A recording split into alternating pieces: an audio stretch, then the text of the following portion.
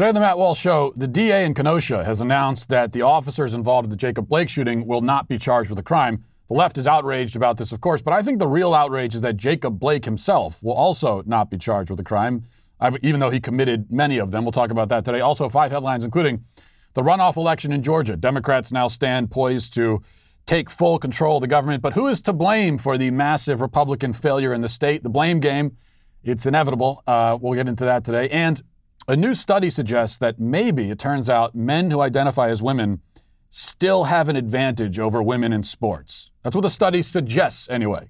Shocking stuff. And in our Daily Cancellation, I will cancel 3 bands who have declined their Grammy nominations, saying they don't deserve the nominations because they're white. White guilt is a mental illness, I believe, and I'll explain why. All of that and more today on The Matt Walsh Show.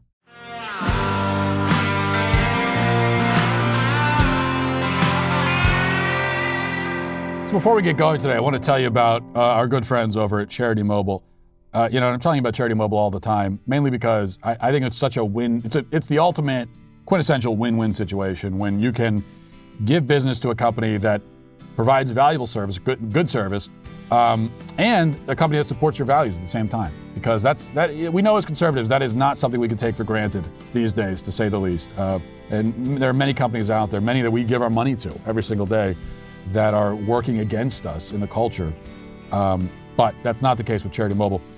Charity Mobile, the pro-life phone company for good reason. 5% of your monthly plan price with Charity Mobile goes to the pro-life, pro-family charity of your choice. New activations and eligible accounts get a free cell phone with free activation and free shipping. So that's just one of the perks you get. Also, look, there's no contract, there's no termination fees. You also get a 30-day guarantee, so there's no risk involved in trying out Charity Mobile. And I guarantee you, if you try Charity Mobile, you're going to want to stick with them. They also got live customer service based in the USA. So if you have a problem, you can always call them up. And I think the headline, though, again, goes back to helping to build a culture of life in America while supporting a pro-life phone company. You can turn everyday living into effortless giving for the charity of your choice. I have my Charity Mobile phone right here. It's a service that I use. And the other thing is I've never had any kinds of problems. I get great signal everywhere that I am, which has not been my experience historically with cell phones, but it is the case here. So call Charity Mobile at 1-877-474-3662. That's 1-877-474-3662. Or chat with them online at CharityMobile.com. Well, big news out of Georgia, big news happening in D.C. today, big news everywhere, it seems. We'll talk about all of that on the show today, but I want to start with events out in Kenosha, Wisconsin. I lead the show with Kenosha for the simple reason that, in my view, the truth matters. It really matters, perhaps now more than ever. And yesterday, some important truth was revealed, or maybe we should say confirmed, by the DA in Kenosha. Now, you may recall weeks of rioting, how could you forget, in that city over the summer in response to the police shooting of Jacob Blake. This was one of the major catalysts for rioting across the nation, what kept it going all summer after the George Floyd shooting kicked things off. Jacob Blake was memorialized, even though he's still alive, by the way, by the NBA, many other professional sports teams, high-ranking Democrats, including Joe Biden, made pilgrimages to the city to pay homage to Blake's family and Blake himself. And this was all done based on a narrative that formed and cemented into the public consciousness within minutes of the original incident. The narrative, if you remember, was this. Blake was driving along on the road one fine Sunday with his kids in the car, probably taking them to the park or to Chuck E. Cheese or something, minding his own business, when he saw 2 people fighting. And being such a good Samaritan, Blake pulled over to break up the fight because he just cares so much about his community. And soon the cops showed up, assaulted poor Mr. Blake, and as he tried to climb back into his vehicle with his kids, they shot him in the back 7 times, while unarmed, for no reason other than their own bigoted bloodlust. That was the tale that was told, based on a 30-second out-of-context video, and it was enough to supposedly justify all of the rioting, looting, and murder that came after it. But it was all a lie.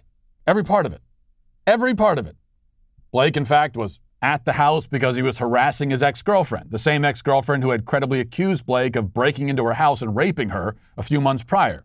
There was a felony warrant out for Blake's arrest because of that.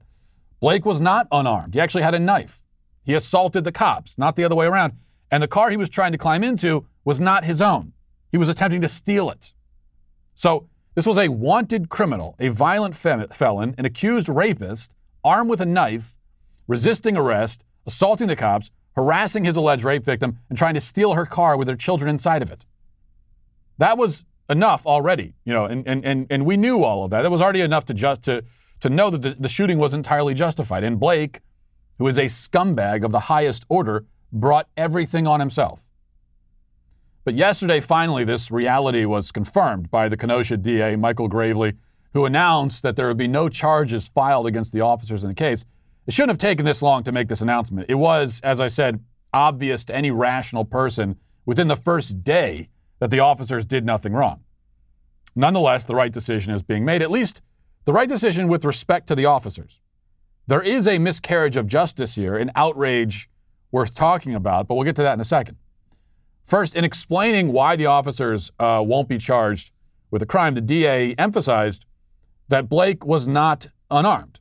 He was armed. He had a knife. Listen to this.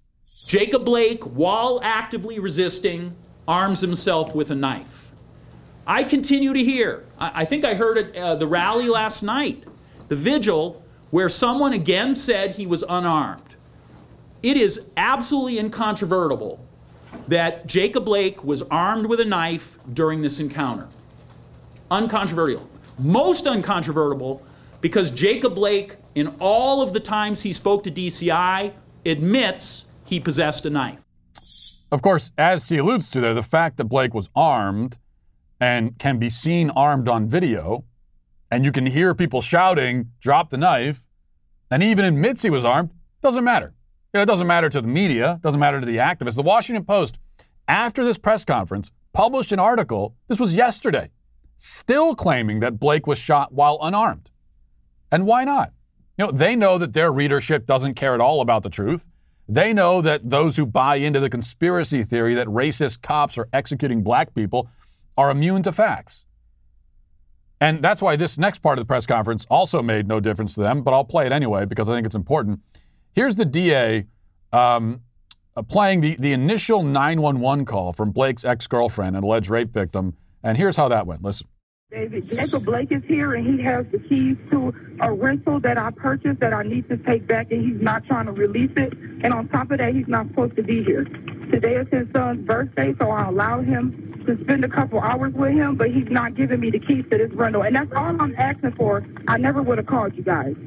I promise you I tried to keep from calling you guys. He's crashed numerous of my vehicles in the past, and I literally just bought one, like yesterday. And so just because he heard some false information, he's not willing to give me the keys to this car that doesn't even belong to me. Me and my sisters just saw him skirt off in it and turn around and come back.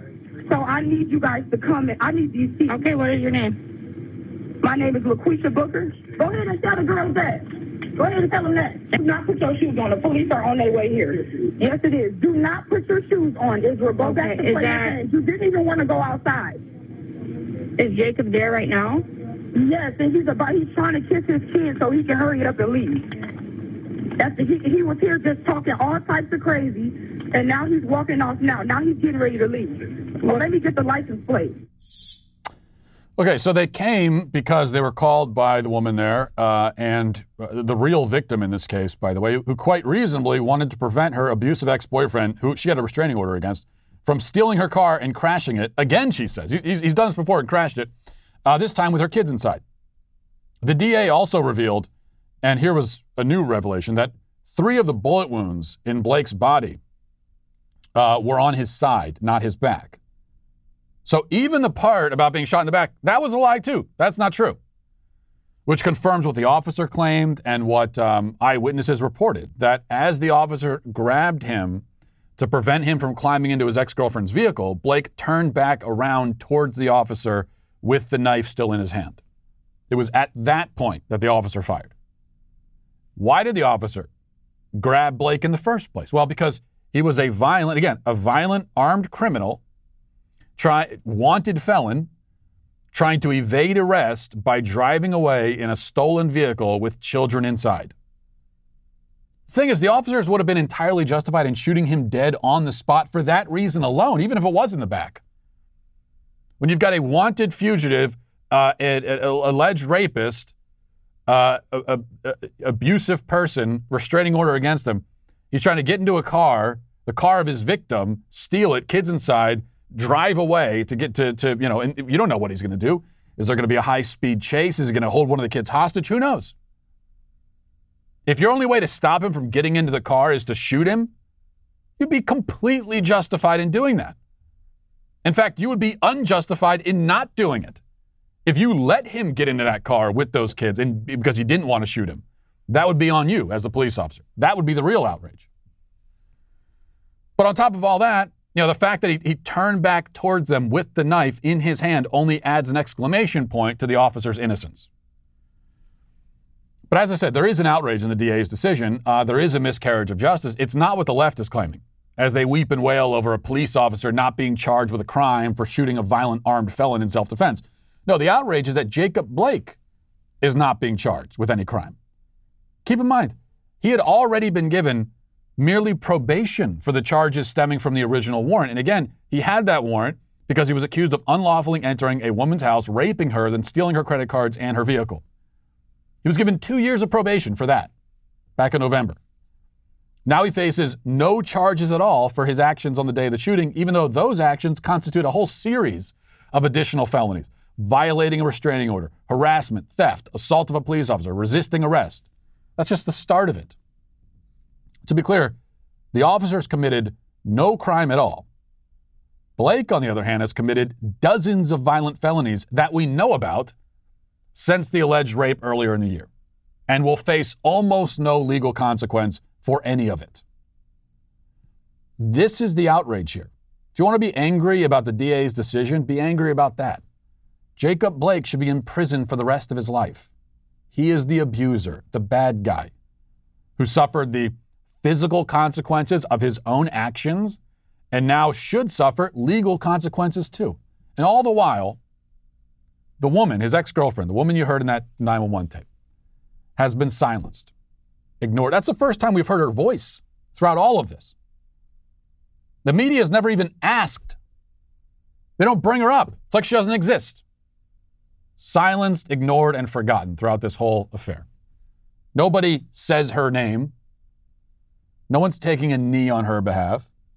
Yet she remains the victim, not Jacob Blake, who is, if he's a victim of anything, he's a victim of nothing but his own choices.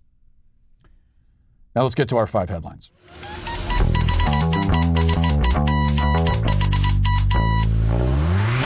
Well, the runoff election in Georgia yesterday, it's looking like Democrats are poised to win both races and take control of the Senate. The nightmare situation has been realized. I'm not one to panic over election results. And I'm still not panicking now. I don't think panic is ever the appropriate response to anything, really. But this is a very bad situation because the Democrats, as we know, with each passing day, they just plunge deeper and deeper into their own insane radicalism. And now they're going to control the entire government. And on top of that, they're out for revenge. They feel like they need to avenge the last 4 years of them not being in control. And who knows what they're going to do with it? I mean, our prayer now, our hope is that they'll be too incompetent and fighting too much amongst themselves to do any real damage. And that's the hope. And it may be, whether it's a reasonable hope or not, I'm not sure. But the question now is, with Republicans losing the Senate and the state of Georgia, who do we blame? And you could say, well, it doesn't matter. We don't need to play the blame game. What does it matter to go back? It does kind of matter. If we want to learn any lessons for the future, then we need to learn. We need to know what went wrong. Why did this happen? Now, the narrative that's taking shape, it seems like, among many on the right, especially Trump supporters, the narrative that I'm seeing right now is that, well, this is Mitch McConnell's fault because he opposed the $2,000 stimulus checks, and voters were very upset about that, and that's why this happened. Now, I'm sure that played a part, right? And I was on this show talking about $600 isn't going to do anything. If you're going to send the checks, I oppose the stimulus bill the way that it was written. If you're going to send the checks, it needs to be more than 600. I think 2,000 is better than 600. But even with the 2,000, the way they were doing it, it still would be basically probably useless for the most part. But I just don't see how that is what's at fault here. Because the reality is this was a close election in a state the Republicans should have won. And what we know is that there were prominent people on the right who were either explicitly saying or implying for months that voters in Georgia might as well not vote because it's just going to be stolen and rigged anyway, so there's no reason to vote. Either people on the right, so-called supposed conservatives, either explicitly encouraging Republicans in Georgia not to vote or depressing the turnout in slightly more subtle ways.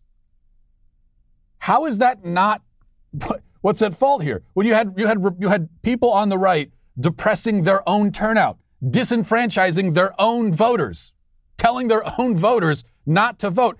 And then what do you know? Republicans lose and we're supposed to blame Mitch McConnell? We're supposed to blame somebody else? Not someone like Lynn Wood, who's out there doing rallies in Georgia telling people not to vote for Republicans?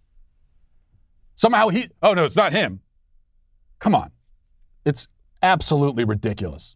Yeah, it turns out when you tell your voters not to vote, you lose.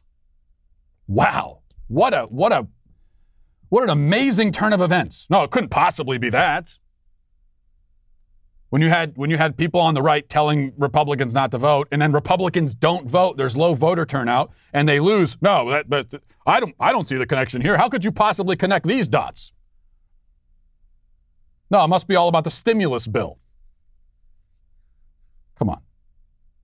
No, what this is this is CYA. This is cover your ass. There are a lot of people on the right, some prominent people, who are responsible for this because they were out there depressing turnout, and now this is on them. This is their fault. We're going to have Democrats in charge of the entire government for at least 2 years. Everything that happens because of that, it is on them. It's their fault. And I'm no Mitch McConnell apologist. I'm happy to blame him for anything he can be blamed for. But I don't think he gets the blame for this. Because he wasn't the one out there doing rallies in Georgia telling conservatives not to vote. He wasn't the one doing that. One thing is clear, though, that this had to do with Republicans not showing up, low turnout. Okay? It wasn't that Republicans voted Democrat in large numbers. I don't think that was the case. Despite the media narrative bolstered by interviews with voters like this, I want to show you this. Here was an interview in Georgia with a supposed lifelong Republican, but I'm a little suspicious of it. I don't know. You tell me. But let's listen to this. There are a couple of reasons why I came today. One, there's a responsibility I have as a citizen of the United States to come out and exercise my right to vote. There's many people around the world that don't have this privilege, so I want to do that. Two, I know that the entire country is looking at Georgia right now as to what our decision's going to be.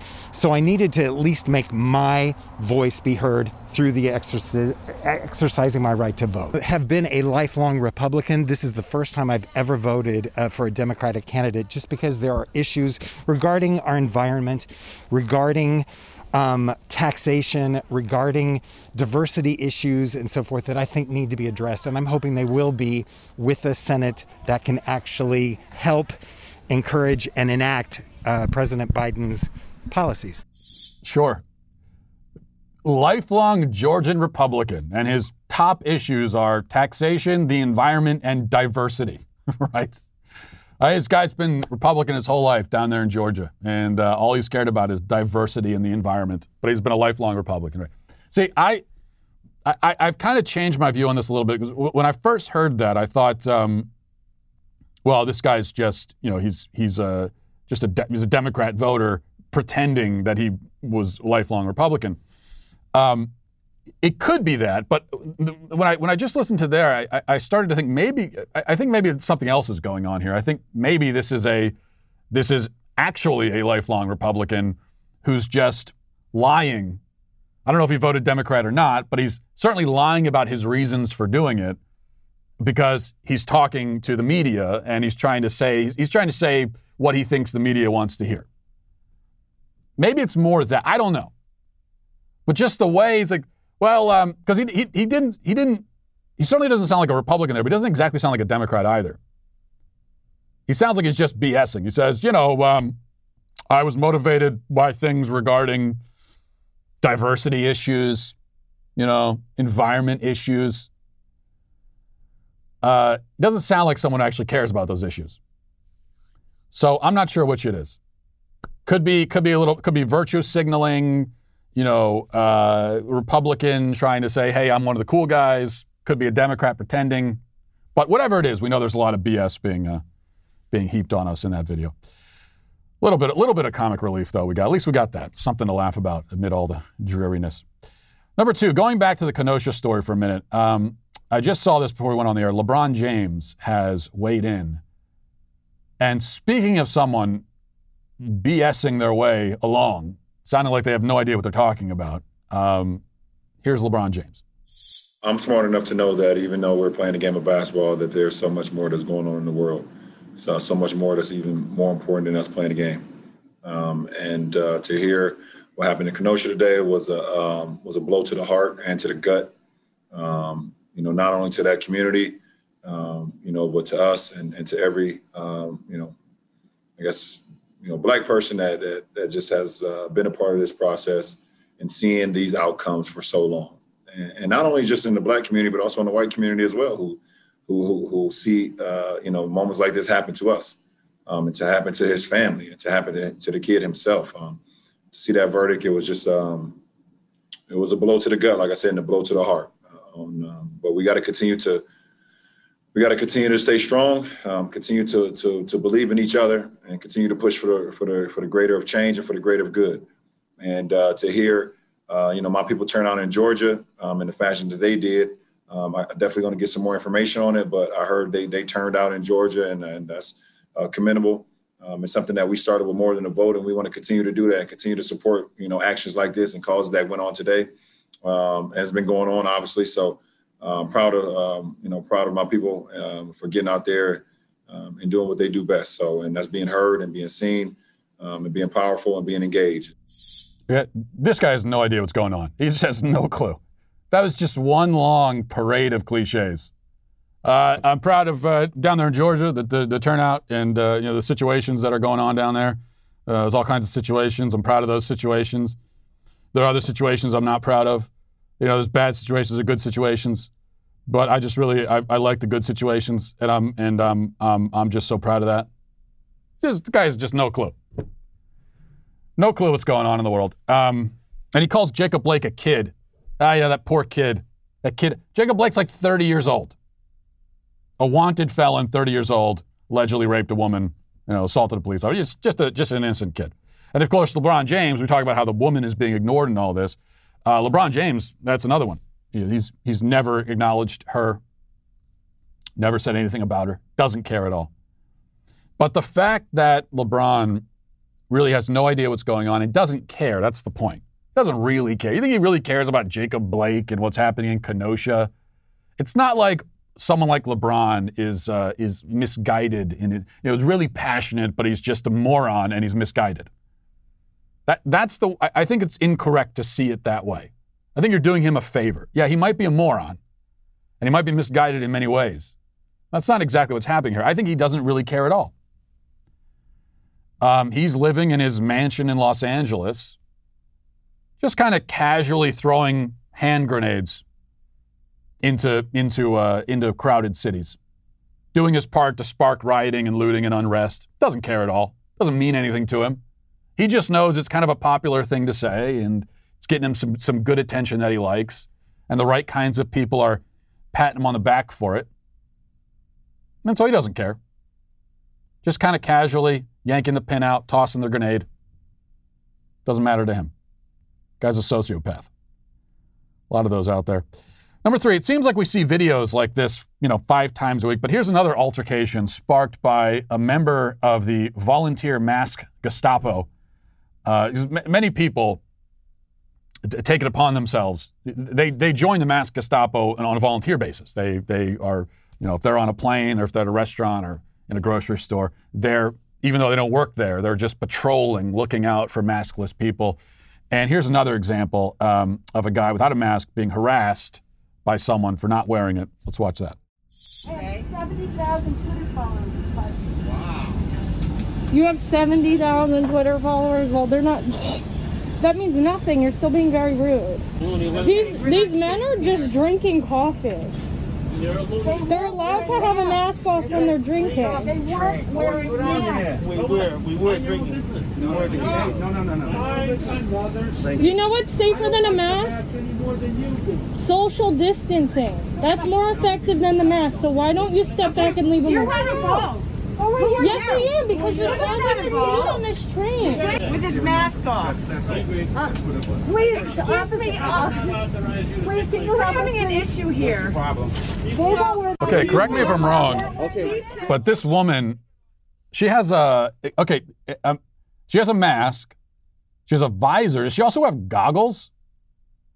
Am I seeing that correctly? I know she's wearing glasses, but it looks to me like this, the masked Gestapo member there, this woman who I don't know if you heard that, but she, what I really wanted you to hear is at the very beginning, she bragged about having 70,000 Twitter followers, which I'm skeptical of, by the way, in the first place. But she said she had 70,000 Twitter followers, so she was taking a video of this guy sitting on the train without a mask on and saying, I'm gonna tell on you. I'm telling. They're like my kids. Bunch of tattletales. I have to tell my kids every day, especially my daughter. She's going through a tattletale phase. I have to talk to her about this every single day, and I'm working with her. Precisely because I don't want her to end up like that. With a visor and goggles and a mask, taking a video of some guy minding his own damn business on a train, drinking a bottle of water so he doesn't have his mask on. I'm telling. Except my daughter's 7. This nutcase is 70. My daughter has an excuse. What's your excuse? I really think that, and we know that the lockdowns and everything, things that have happened over the last several months have caused a crisis of mental health, and we hear about that a lot. But I think we focus on, the plight of people who are trapped in their homes and they're alone, they're isolated, and maybe they were already dealing with things like depression or their drug addiction and how hard this is on them. And we should be focusing on that because I think that's, those are people who are being forgotten in all of this. And we know that suicides are up and everything. But when we talk about the mental health toll, I think also this, like the woman there in that video, there are people who have just been broken. And many of them probably were already broken, but even more so have been broken by things that have happened over the last few months. And now they're leaving their home with goggles, a visor, a mask. If somebody just pulls down a mask to take a drink of water, they start freaking out, terrified. I was going for a jog the other day around the neighborhood. And you could say that maybe I'm the one with mental health problems if I'm going for a jog. Because even when I was doing it, I was kind of like, every time I jog, I think to myself, why am I doing this exactly? What is the point of what I'm doing right now? I don't exactly know. But I was jogging around the neighborhood, and I passed by a guy. He was outside in his own driveway with a mask on. In his own driveway.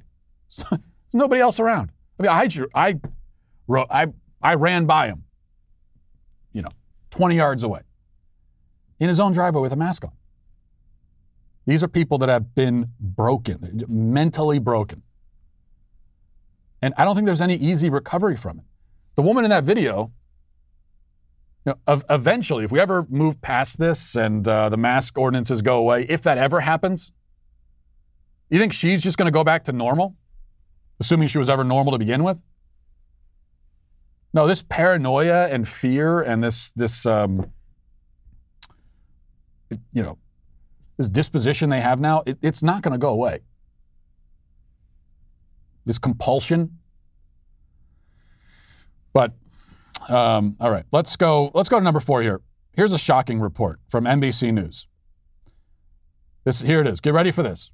Prepare yourself. It says, a new study suggests transgender women, i.e. men who identify as women, maintain an athletic advantage over their cisgender peers even after a year on hormone therapy. The results published last month in the British Journal of Sports Medicine could mean the current 1-year waiting period for Olympic athletes who are transitioning is inadequate. The study's lead author, Dr. Timothy Roberts, a pediatrician and the director of the Adolescent Medical Training Program at Children's Mercy Hospital in Kansas City, Missouri, said for the Olympic level, the elite level, I'd say probably 2 years is more realistic than 1 year. At 1 year, the trans women, on average, still have an advantage over the cis women, and then it goes on from there. So what they're saying is when a man says he's a woman and then goes and competes against women, he still has the biological advantage of men, even though he says he's a woman. Why does he have that biological advantage? I don't know. They don't go into details in this study, but I think it's probably because he still is a man. That's probably the reason. Because it's kind of a mystery, right? Why would a man who says he's a woman and then competes against women in sports and still has the biological advantage of men, how could that be? How is it possible? Is it that he's still biologically a man? Is it that he'll always be biologically a man no matter what he says or how he identifies or what drugs he takes or what medical procedures he undergoes? He will still always be a biological man. Could that be the case? I don't know. The study doesn't say. The study instead, I don't know how much they spent on this, how much money they spent, how many years they spent on this, doing this study. But in the end, all they do is confirm what everybody with common sense knew right away anyway. So I'm glad that they could do that study. I mean, I don't know. They could have just however many millions they spent on this study, they could have just given it to me, and I would have told them that. That's something to keep in mind for next time. Number 5, finally, I want to play this for you just because it's fascinating in a sick kind of way. It's fascinating, I think, to witness Kamala Harris attempting to pretend to be human. You remember we talked about yesterday the story Kamala told about when she was a kid and she fell out of a stroller and shouted "freedom" like William Wallace. Well, apparently she's been telling that story, which was plagiarized from Martin Luther King Jr., as it turns out. She's been telling that for years. And here's examples that were dug up. Let's watch this. Well, I was in a stroller. And so I was out there. And in fact, my mother used to have a very funny story about I was fussing and she said, "Kamala, what do you want?" And I said, and this is how she would say it. And she said, "Kamala, what do you want?" And I said, "Freedom." No. Oh, come on. Freedom. It was a much cuter story when she would tell it, but that's the story she told. By the way, is that how they're doing the late night shows now? I guess that is it. I haven't watched. I never watch them, so I really don't know. But they've been doing this the whole time. It's like Skype.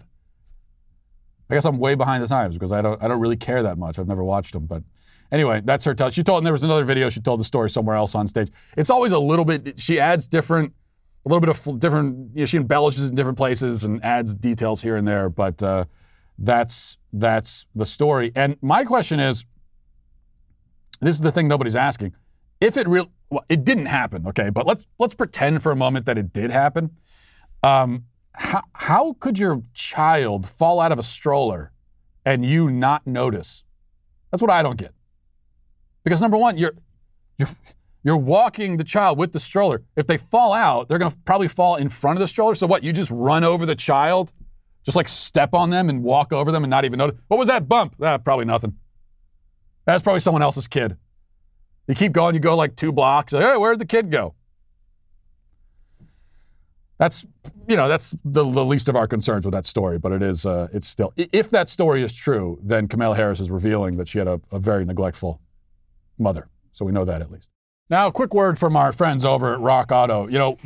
A good thing for me ever since I moved to Tennessee is that we've been able to save a lot of money because it's one of the reasons why everybody's moving to Tennessee. And if too many people move, then it becomes expensive. So please, everyone stop. I think we got to cut it off now that I've moved here. Everyone else should stop moving. I should be the last one, so I get to have all the benefits for myself. But anyway, saving money in Tennessee, but it's always good. I want to save more money, okay, because I'm greedy in that way.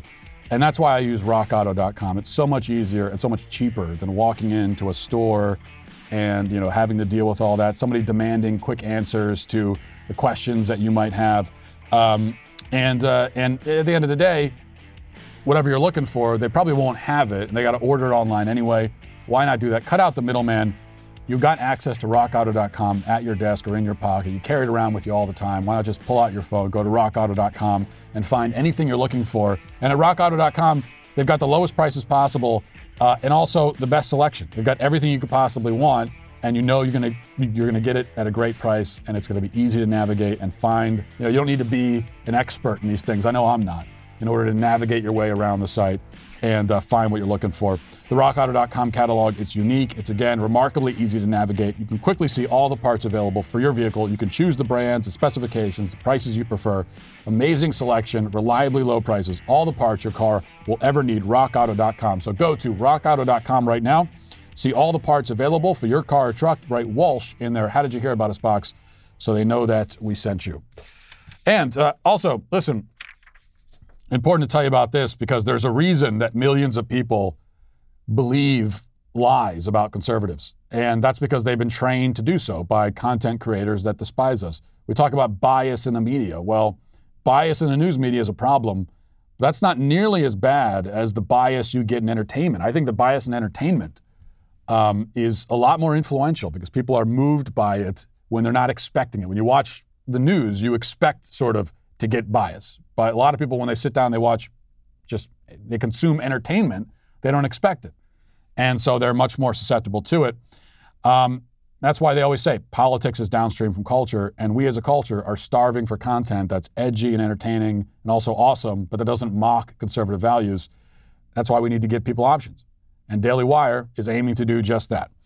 And that's why we've told you about the new film. The new Daily Wire film is our first film. We're very excited about it. It's called Run, Hide, Fight. This is not your stereotypical conservative film. In fact, it's not political at all. I wouldn't really call it a conservative film at all. It's also not family friendly. Okay, this is not something you'd sit down with, and I'm not going to sit down with my 7-year-old kids and watch it with them. It is intense, it's violent, but it has a powerful message that goes with it as well. The movie follows a high school siege by a quartet of school shooters when one young girl, 17-year-old Zoe Hall, uses her wits and survival skills to fight back. I've seen the movie myself, and you're talking about the 17-year-old girl, the character, Zoe Hall. The performance there, there's one thing that really jumped out at me watching the movie. I think it'll jump out at you too, is many of the performances in the movie are very good. The performance especially of the lead character who plays Zoe Hall, I thought was really spectacular. That's why we're really excited to show you this film and bring you something that's never been done before in conservative media. Run, Hide, Fight will be available to watch on Friday, January 15th at dailywire.com. And we'll be doing a special live stream premiere the night before on Thursday, January 14th on the Daily Wire YouTube channel. Let's kick off 2021 by fighting back on culture and creating our own content. Now, let's get to our daily cancellation. So today we're canceling Alastair Mook, Doggone Fleas, and the Okie Dokie Brothers. Now, I never thought I'd see the day when I had to cancel Alastair Mook, Doggone Fleas, and the Okie Dokie Brothers, mainly because I had no idea who they were. As it turns out, they are bands that perform children's music. Now, prior to this, the only children's band I knew of is it's called The Wiggles, and they're a group of insufferable, abominable Australians who dress like crew members on the Starship Enterprise and sing songs about fruit salad. My oldest kids were obsessed with The Wiggles for years, and I was driven to the edge of insanity on many long car rides, forced to listen to Wiggles songs on repeat for hours on end. It's like a violation of the Geneva Convention or something. Because of this experience, I have developed a deep loathing of children's bands, and perhaps that's informing my decision today to cancel the Okie Dokie Brothers and the rest of the crew. I don't know, but I think they richly deserve it. That's what I think. But you tell me what you think. Here's the NPR report. It says, 3 of the 5 acts nominated for the 2021 Best Children's Album Grammy Award are saying no thanks. They're upset that the contenders in their category are all white. One of them is Alastair Mook, whose nominated album Be a Pain is about American heroes who stood up for their principles. The Reverend Martin Luther King Jr., Harvey Milk, Rosa Parks, the Parkland, Florida shooting student protesters, and others. Harvey Milk, by the way, was a pederast, but, sure, why not sing about him in your children's album? No big deal there. Upon hearing the news, he was going back to the article. It says, upon hearing the news, he was nominated along with 3 other white male acts and 1 white woman. Mook smacked his head. After this year, to have an all-white slate of nominees seemed really tone-deaf, he says. The Boston-based singer-songwriter says he'd love to get a Grammy, but, quote, I don't want it like this, where the playing field's not even. Mook is protesting by turning down his nomination, so are fellow acts Doggone Fleas and the Okie Dokie Brothers. Okay, now we have to pause here to acknowledge a certain possibility. As I said, I've never listened to any of these bands. I don't know much about the children's music space other than the fact that it makes me want to stick my head into a blender. It's possible that these particular acts never had any chance of winning in the first place, and so now they're saving the embarrassment of losing by pretending to decline the nomination for noble reasons. So it would be kind of like if I somehow was invited to play Kevin Durant one-on-one, but I declined the invitation and said, no, I'd love to play, and I'm sure I'd probably win, but I think someone who's, less privileged should play instead. I'm really looking out for the underprivileged. I'd love to play. I would play, I'd win, but I just don't want to do it. It's possible that something similar to that is going on here, in which case I would respect the hustle, actually, but I'm probably being too generous. Here's part of the letter authored by these 3 acts. They put this letter out. They sent it to the Grammys, declining their nomination. And here's part of what it said. It said, quote, unfortunately, this year's slate of all white nominees, only one of whom is female, is not an aberration for children's music. In the past 10 years, only about 6% of nominated acts have been black-led or co-led. Another 8% or so have been non-black POC-led. Those are 2 separate categories now, okay? And around 30% have been female-led. These numbers would be disappointing in any category, but in a genre whose performers are uniquely tasked with modeling fairness, kindness, and inclusion, in a country where more than half of all children are non-white, and after a year of national reckoning around race and gender, the numbers are unacceptable. Okay, why are the numbers unacceptable? That's never explained. In all of these years, have there been non-white acts more deserving of the award on their own merits? I don't know. Or is skin color now a merit in itself? That's basically what we're told every time there's a controversy over, there's not enough of this particular ethnicity or race nominated for this award. What you're saying is that just having that skin color or that ethnicity is a merit. And that alone should warrant an award. That's what you're saying. Which isn't patronizing at all, of course. But the letter gets even better. They haven't debased themselves enough simply by withdrawing in shame because they're white. They also feel the need to apologize for ever allowing themselves to be considered for a nomination in the first place. This is what they say, quote, we take full responsibility for putting ourselves in the position we're in. So just stop. They're apologizing for being successful and apparently good at what they do. That's how they put themselves in that position. It was just by being, a successful children's act and being good at it. So they're apologizing for that. I'm so sorry that I was good at this. Please forgive me. They say, quote, we chose to submit and distribute our album to voters even as we were aware of this category's past history of exclusion. We thought that this year, after recent national events, all the hard work of the Family Music Forward Racial Justice Collective to bring attention to issues of diversity, equity, and inclusion in our genre, and changes within the Academy itself designed to reduce bias, we might see a different outcome. We didn't, and the results are frankly an embarrassment for the field of children's music. I agree that, they are an embarrassment to the field of children's music, but not for the reasons they seem to think. They're an embarrassment in general. And they are evidence that white guilt has become a mental illness. Well, let's not make the mistake of assuming that this is all just empty and cynical virtue signaling. I mean, it is that, but I believe it also reflects a real, authentic derangement. White guilt seems to be almost a sort of body dysmorphia. I think that's the category it belongs in. It's not naturally occurring. Babies aren't born with it. It's a disease that is injected into the mind, instilled. It happens through conditioning. But the result is that many white people in our country today, I'm not sure how many, but too many, really do hate themselves. They believe that their skin color is some sort of ancestral curse. They believe that they inherit guilt and sin along with their skin pigmentation, And they have to purge themselves of the evil, atone, make amends, reparations. It's strikingly similar to the doctrine of original sin, but perverted and twisted around and racialized. I almost feel pity for the people who suffer this mental affliction, but that pity is overwhelmed just by the contempt I have for them. And that's why they're canceled. Alistair Moog, Doggone Fleas, and the Okie Dokie Brothers, all canceled. And that'll do it for today. Thanks for watching, everybody. Thanks for listening. Have a great day. Godspeed. If you enjoyed this episode, don't forget to subscribe. And if you want to help spread the word, please give us a 5-star review. Also tell your friends to subscribe as well.